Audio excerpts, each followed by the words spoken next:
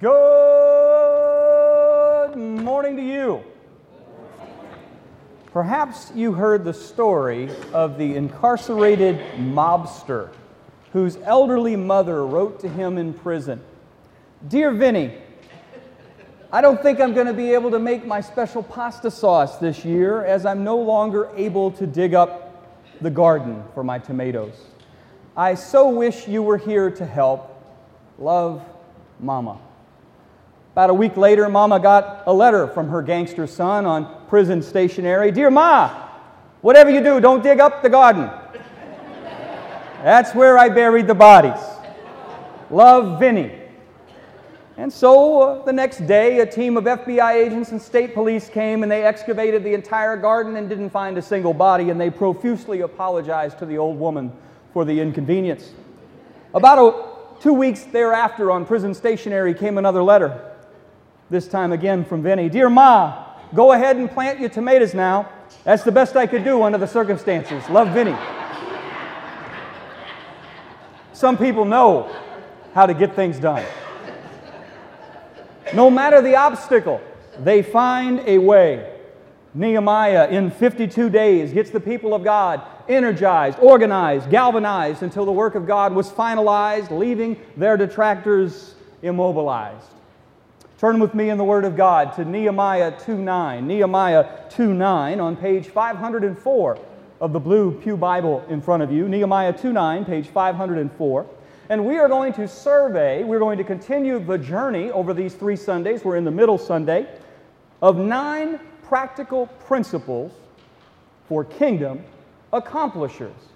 People who get things done for the Lord in their lifetime. As you turn in the Word of the Lord, let's turn to the Lord of that Word and ask Him to bless us in our time together today. Lord Jesus, we invite You as Lord of this church to send forth Your truth, to send forth Your light, to send forth Your Word, that Your Spirit would take Your Word this morning, that You would sear into our hearts and indelibly etch into our minds kingdom principles that we can utilize to be effective and productive servants. Would You make us kingdom accomplishers? Ultimately, anything of value must come from You. Apart from You, we can do nothing. And so we ask, Lord, that we would take these truths and we would begin to walk in these truths, and that we would make an impact in our generation for Jesus, because You have prepared in advance for us to do a good work, Ephesians said. We don't have to invent things to do. We just have to listen to You, because You are building an unshakable kingdom, and You invite us to participate. And we thank You for that, Lord. Help us to participate more effectively as a result of our time in this text over these 3 Sundays. We ask this in Your name. Amen. So the Word of God says in Nehemiah 2, starting at verse 9.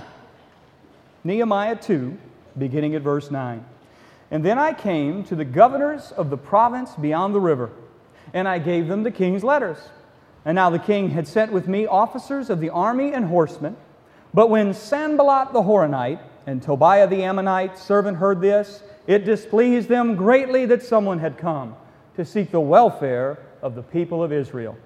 So I went to Jerusalem, and I was there 3 days. And then I arose in the night, I and a few men with me, and I told no one what my God had put in my heart to do for Jerusalem. There was no animal with me, but the one on which I rode. I went out by night to the valley gate, to the dragon spring, and to the dung gate. And I inspected the walls of Jerusalem that were broken down, and its gates that had been destroyed by fire. And then I went into the fountain gate and into the king's pool, but there was no room for the animal that was under me to pass. And then I went up in the night by the valley, and I inspected the wall, and I turned back and entered by the valley gate, and so returned. And the officials did not know where I had gone or what I was doing, and I had not yet told the Jews, the priests, the nobles, the officials, and the rest who were to do the work. And then I said to them, You see the trouble that we're in? How Jerusalem lies in ruins with its gates burned? Come, let us build the walls of Jerusalem, that we may no longer suffer derision. And I told them of the hand of my God, and that He had put upon me for good, and also of the words the king had spoken to me. And they said, let us rise up and build. And so they strengthened their hands for the good work. But when Sanballat the Horonite, and Tobiah the Ammonite servant, and Geshem the Arab heard of it, they jeered at us and despised us, and said, what is this thing you are doing? Are you rebelling against the king? And then I replied to them, the God of heaven will make us prosper, and we, His servants, will arise and build, but you have no portion or right or claim in Jerusalem. All right, that's our text. Now, last week, if you missed it, you can go online, you can hear what you missed, but let's just review the main points. Last week, we saw that kingdom accomplishers must be willing to work under official sanction. And Nehemiah had the backing of God and the king. Number two, kingdom accomplishers understand there will be multiple layers of opposition. We see them in our text today. There's Sanballat the Horonite, the governor of Samaria. There's Tobiah the Ammonite, who's probably the governor of the eastern Ammonites. And then you have the southern folks that are under Geshem the Arab. There's already opposition to the work of God. Wherever God's at work, Satan's at work. That's the way it is. And number three, kingdom accomplishers understand the need to work with discretion. Nehemiah went out at night, only took a trusted few, didn't tell everybody what he was going to do until he was ready. He knew what God wanted him to do, and he was figuring out, so how do I implement it, Lord? Okay. So today, we're going to delve into the nuts and bolts of how we get those things done. Points 1 to 3 deal with our disposition. Points 4, 5, and 6 deal with our action. These are the action points today. And so step 1 to get things done is point 4 on your outlines. Kingdom accomplishers start with investigation. They start with investigation. After a multi-month trip and a mandate from the high king of heaven and the low king of Persia, what does Nehemiah first do when he rocks up in the holy city of God? Well, verse 11 says, so I went to Jerusalem and I was there for 3 days. For 3 days, Nehemiah cools his heels. He rests from the arduous overland journey. He surveys the scene, and he begins to size up who is trustworthy and who isn't in his initial observation. He does not launch immediately into his main action that God has brought upon him because it would immediately provoke opposition. And he doesn't know who's friend and foe. And so he's trying to figure out who's who in the zoo before he begins what he's about to do. So then after lying low for 3 days, we come to verse 12. And the Bible says, then I arose when? In the night. You're getting so much better at participation. I'm happy. Gold star. All right. So then I arose in the night, and he took a few men with him. Not a bunch, and he did it at night. And I told no one what my God had put in my heart to do for Jerusalem. There was no animal with me except for the one in which I was riding. Notice he doesn't say it's a horse. We'll talk about that, just an animal. I went out by night to the valley gate, to the dragon spring, to the dung gate. I inspected the walls of Jerusalem that were broken down and its gates that had been destroyed by fire. And then I went on to the fountain gate and the king's pool, but I couldn't take my animal. It was such a mess that the animal couldn't stand amidst the rubble. It was a complete catastrophe. There was no room for the animal that was under my feet to pass. And then I went up in the night by the valley, and I inspected the other wall, and I turned back and entered by the valley gate. So he does a thorough survey of most of what's still standing, some of it's not standing at all. And the officials did not know where I had gone or what I was doing.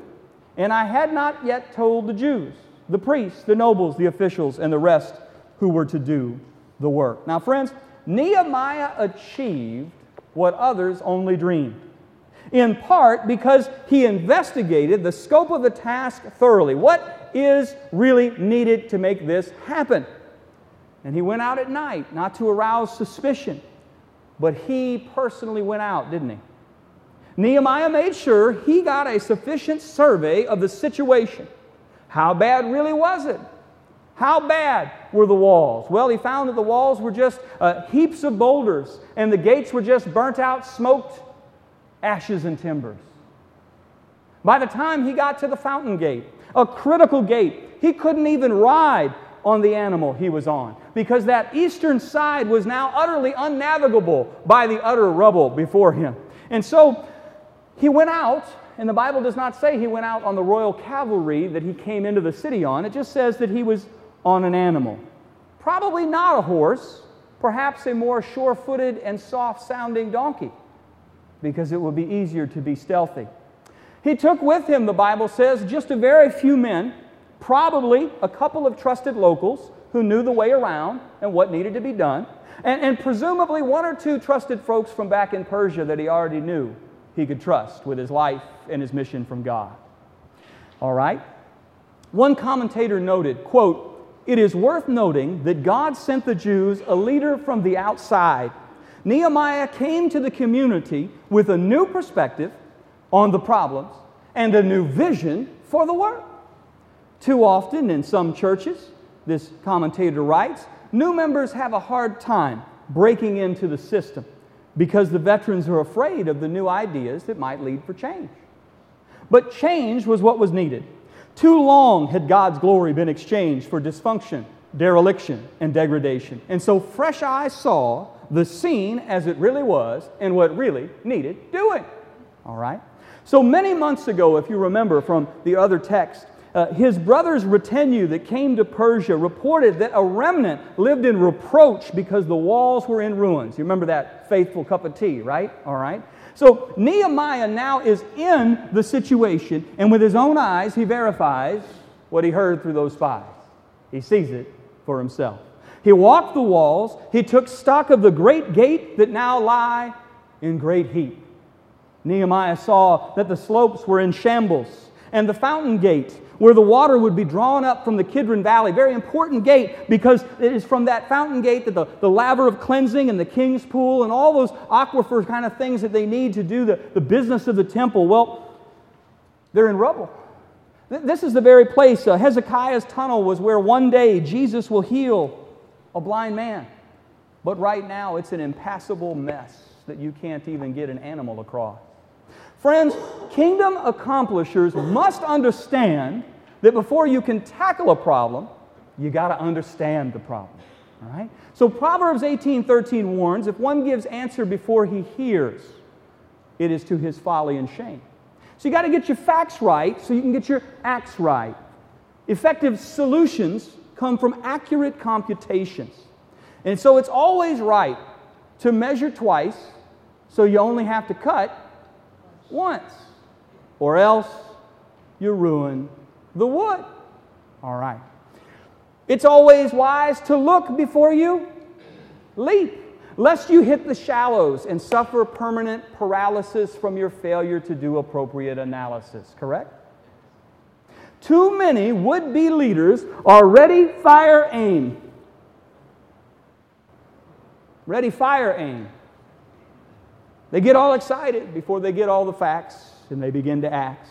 Nehemiah needed to survey the scope of the task so he could break it into bite-sized bits. He needed to know how much it would cost and how much stone he would need to quarry and carry and how long that would take to make it happen.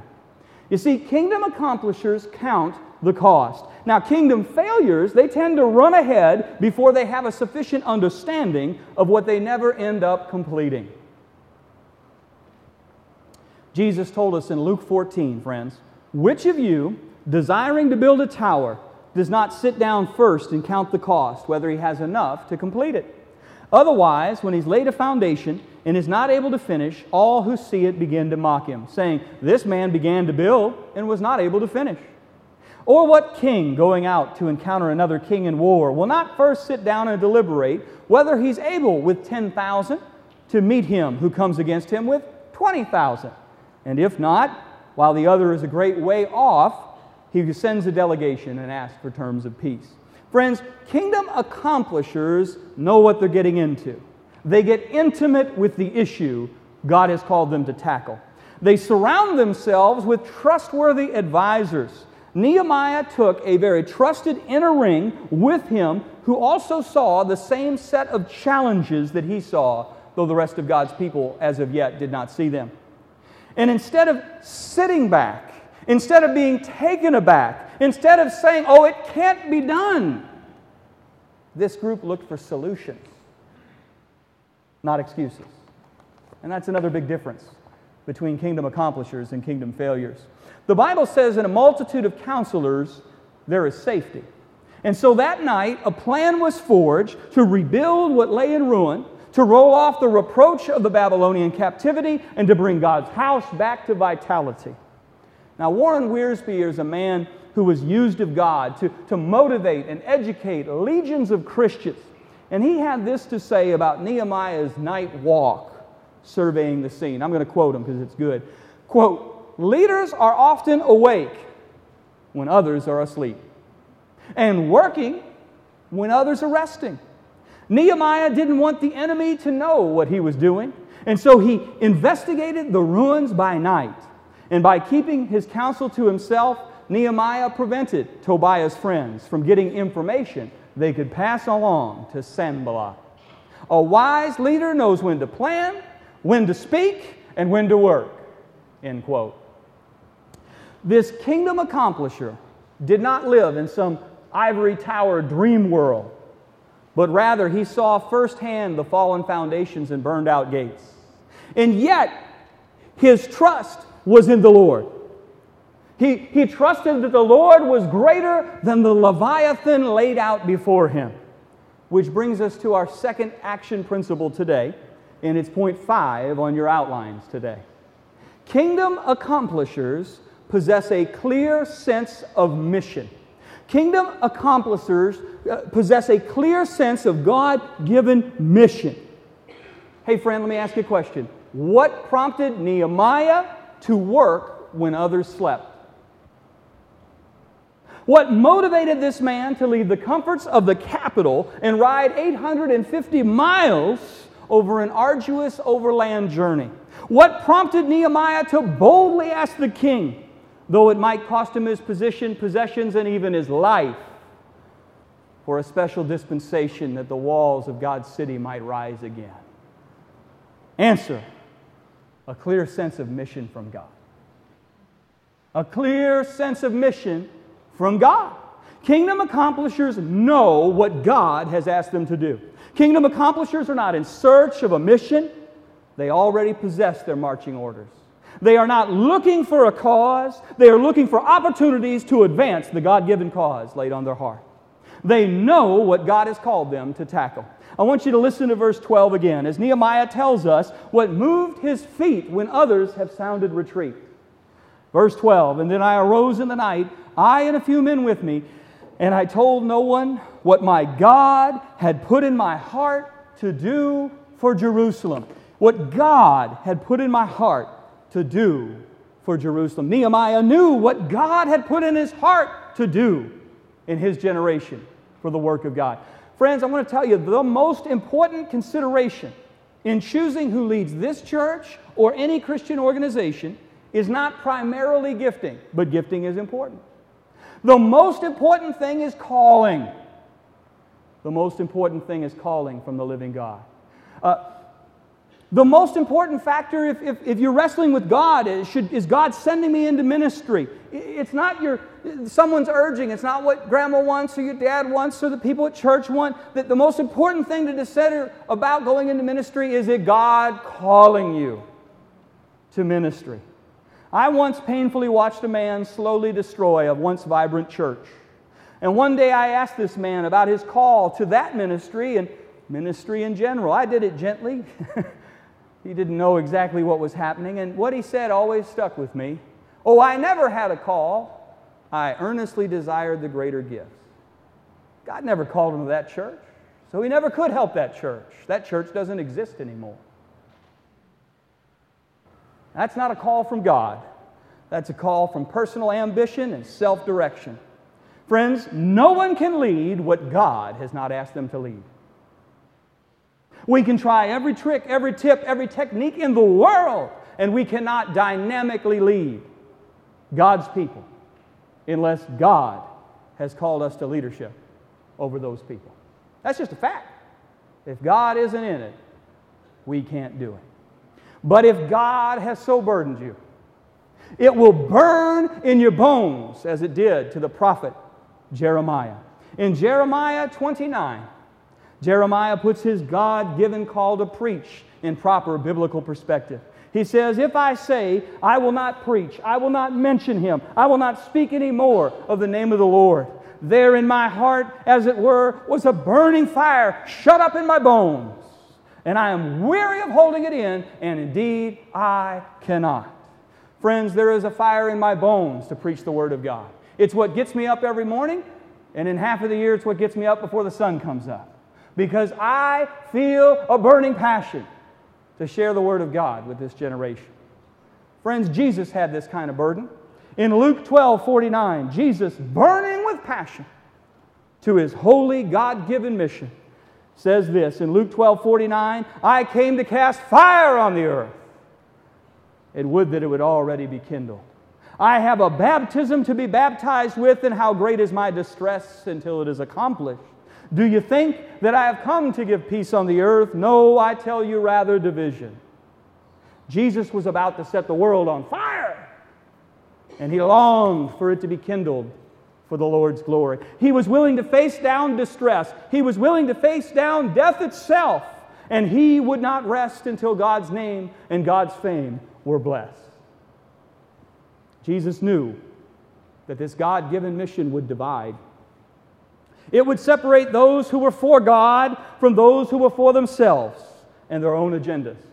It would separate sheep from goats. It would separate shepherds from wolves. It would separate professors or possessors of the faith from mere professors of the faith. It would separate true friends from pretend friends. He understood this very clearly. I want you to notice that kingdom accomplishers don't waver, or the work will falter. God is not asking Marvin Milquetoast to lead in the kingdom of God. He is not asking someone who is a weather vane, who bends when the political winds feel convenient, to stand for God. Kingdom accomplishers call the people of God off the benches and into the trenches. They mobilize God's army. They don't entertain like a showman at a sideshow at the circus for peanuts. They fill their hearts with Scripture. They don't fill the seats with conjecture. They pray so I want you to pray with me. Pray that God would use this church to raise up many leaders with a burning in their bones to make Christ known. Would you pray that? Would you pray that regularly? That God would use this church to raise up many Christians and many Christian leaders who have a burning in their bones to make Christ known, like Jeremiah had and like Jesus had. Now, pray that God would from our ranks send out numerous effective servants. He'd raise up pastors and missionaries and other Christian luminaries and lay people, and the great light would penetrate great night, and truth would set the captives free. Amen? Would you join me in praying for that regularly? Write that down. Think about that. Pray about that. Now, did you know you're not a leader unless you have followers? Did you know you're not a leader unless you have followers? You might think you're a leader because you have an opinion, perhaps even a strong and well-developed opinion. But definitionally, you're not a leader unless you have followers. All right. And that brings us to point 6 today. Point 6 today. Kingdom accomplishers effectively communicate and inculcate that mission amongst God's people. Kingdom accomplishers effectively communicate and inculcate that God-given mission amongst the people of God. That's what makes you a kingdom accomplisher, friend. Look at verse 17 again. Verse 17. And then I said to them, you see the trouble that we're in? How Jerusalem lies in ruins, with its gates burned. Come and let us build the wall of Jerusalem. There's the invitation. Get on mission with God. Get off the benches and into the trenches. Do what God is calling us to do, that we may no longer suffer derision. And I told them that the hand of my God had been upon me for good, and also the words that the king had spoken me. And so they said, let us rise up and build. And so they strengthened their hands for the good work. Now let's review how God's man moved God's people to do God's work. How in 52 days the people of God accomplished what 50,000 returnees left undone for 95 years. And the first answer is, Nehemiah didn't sugarcoat the problem, did he? He didn't make it sound better than it really was. He said in verse 17, I said to them, you see the trouble that we're in, how Jerusalem lies in ruins with its gates burned. Come, let us build the wall of Jerusalem that we may no longer suffer derision. This was no sugar stick leader with a candy-coated sermon. We live in an age when we'd rather be told a sweet lie than a bitter truth. We flock to hear ear ticklers, but what we need desperately are truth tellers. Friends, there is nothing new under the sun, the Bible says. In the Old Testament, God moved the prophet Ezekiel to warn the people against those who sweetly say what God has never said. In Ezekiel, it says this, therefore, says the Lord God, because you have uttered falsehood and seen lying visions, therefore, behold, I am against you, declares the Lord God. My hand will be against the prophets who see false visions and who give lying divinations. They shall not be in the council of my people, nor enrolled in the register of the house of Israel, nor shall they enter the land of Israel. You shall know that I am the Lord God, precisely because they have misled my people, saying peace, when there is no peace, and because when the people built a wall, these prophets smear it with whitewash. Say to those who smear it with whitewash that it shall fall. I will break down the wall that you have smeared with whitewash and bring it to the ground, so that its foundation will be laid bare. And when it falls, you shall perish in the midst of it, and you shall know that I am the Lord. Thus, when I send my wrath upon the wall and upon those who have smeared it with whitewash, and I will say to you, the wall is no more, nor those who smeared it. Now, we can listen to those who say comforting lies, or we can listen to those who confront us with hard truth. One will save us from calamity, the other will pacify us as we slide towards the calamity. Like an orchestra sweetly playing while the Titanic takes on too much water. Listen to the music, not the water that's sloshing at your feet. That's what they say. Well, what was true in the Old Testament is true in the New Testament. In 1 Thessalonians 5 in verse 2, the Apostle Paul warns us, 1 Thessalonians 5:2, for you yourselves are fully aware that the day of the Lord will come like a thief in the night. While people are saying peace and security, then sudden destruction will come upon them as labor pains come upon a pregnant woman. And they will not escape. But you're not in darkness, brothers, for that day to surprise you like a thief. For you are all children of light, children of the day, but are not of the night or of this darkness. So then let us not sleep as others do, but let us keep awake and be sober. For those who sleep, sleep at night, and those who get drunk at night. But since we have belonging to the day, let us be sober, having put on the breastplate of faith and love, and a helmet of hope for salvation. For God has not destined us for wrath, but to obtain salvation through our Lord Jesus Christ, who died for us, so that whether we are awake or asleep, we might live with Him. Therefore, encourage one another with these words, just as you are doing. Friends, kingdom accomplishers encourage us to rise up and tackle the work, not shrink back and pretend there is no work. Verse 17 again, then I said to them, you see the trouble we're in? How Jerusalem lies in ruin, with its gates burnt? Come, let us build the wall of Jerusalem. Nehemiah did not sugarcoat the truth, and he did not let that harsh truth keep them from heartfelt trust in the living God, who is able to do exceedingly abundantly more than you could ask or imagine. For with man these things are impossible, but with God nothing is impossible.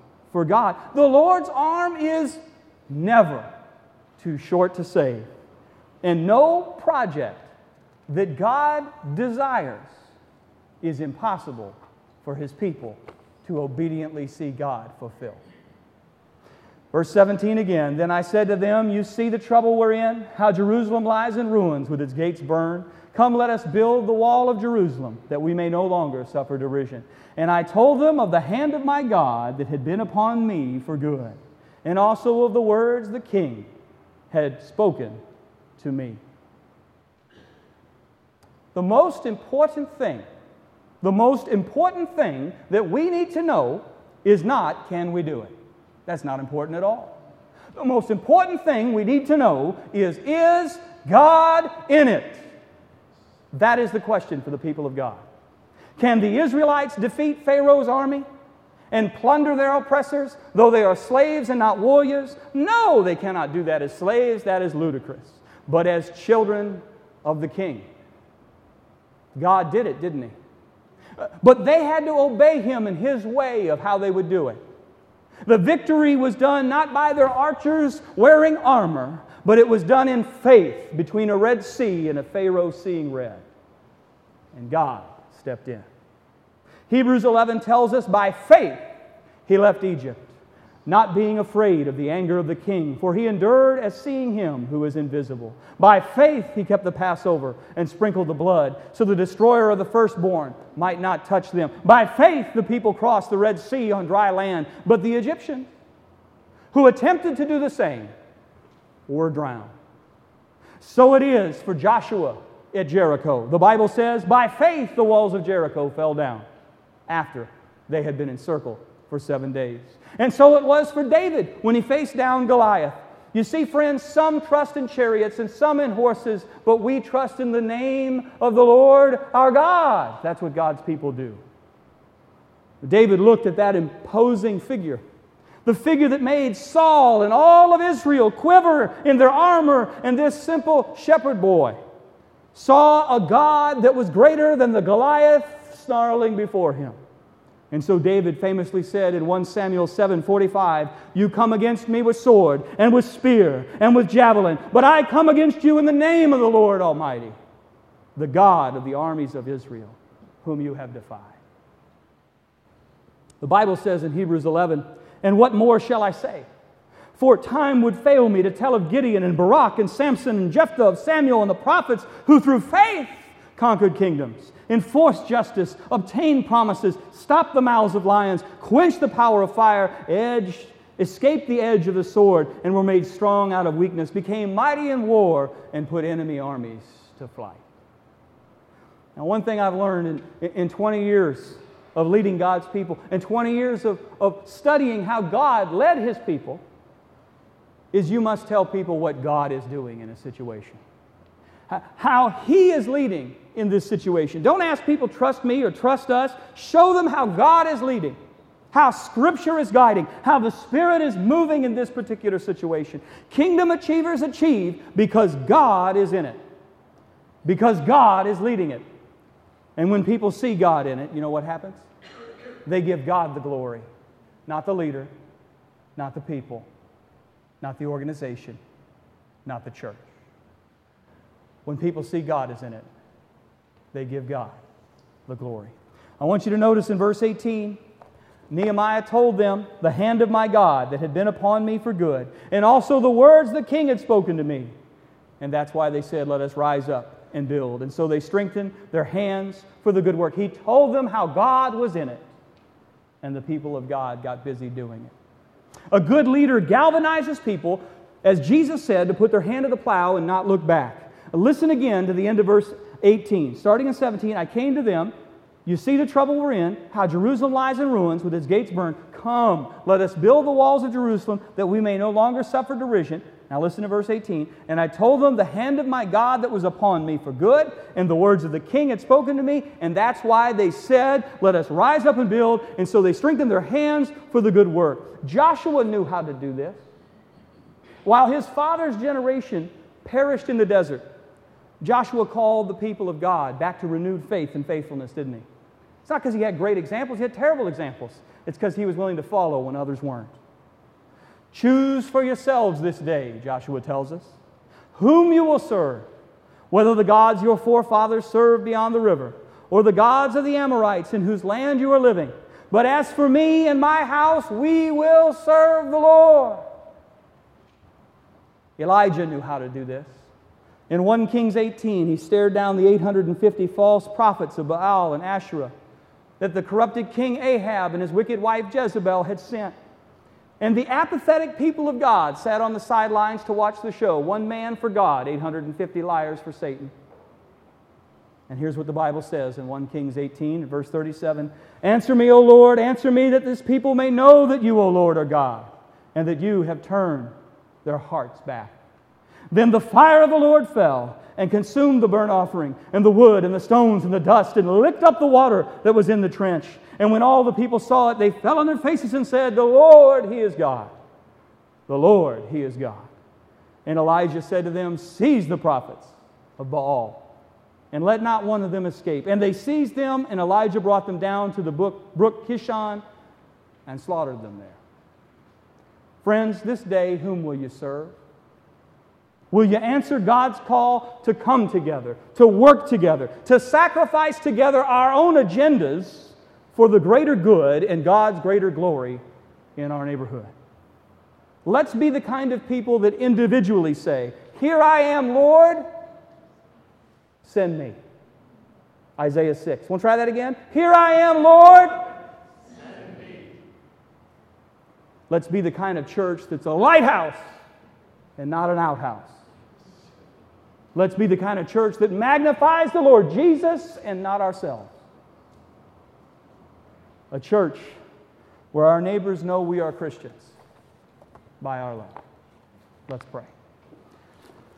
Lord Jesus, I find it thrilling and exhilarating to be in Old Testament texts that people sometimes pass by because they're full of hard-to-pronounce names and places we can't identify in a map without special tools.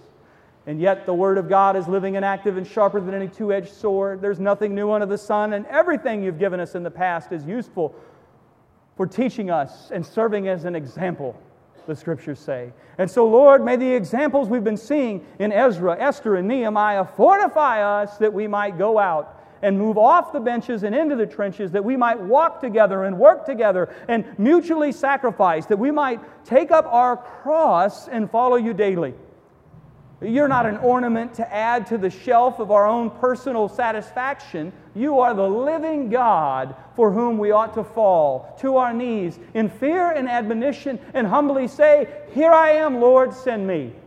And I don't know where you intend to send us, but I pray that you'd send us. I pray that you'd raise up pastors and missionaries and Christian workers. I pray, Lord, that you would raise up Bible teachers and Sunday school leaders and small group leaders. I pray, Lord, that you bring up children's workers and youth workers. I pray, Lord Jesus, that you would give us an embarrassing riches of elders, that we would have so much, so often, so many, that we would be able to send out in other parts of the kingdom, here in North Jersey and over into other states and across the world if need be, Lord. May you make us a church that's a lighthouse, not an outhouse. May it be a church that is run by Jesus and not us. May it be a church where you get great glory and not us. We ask this in Jesus' name.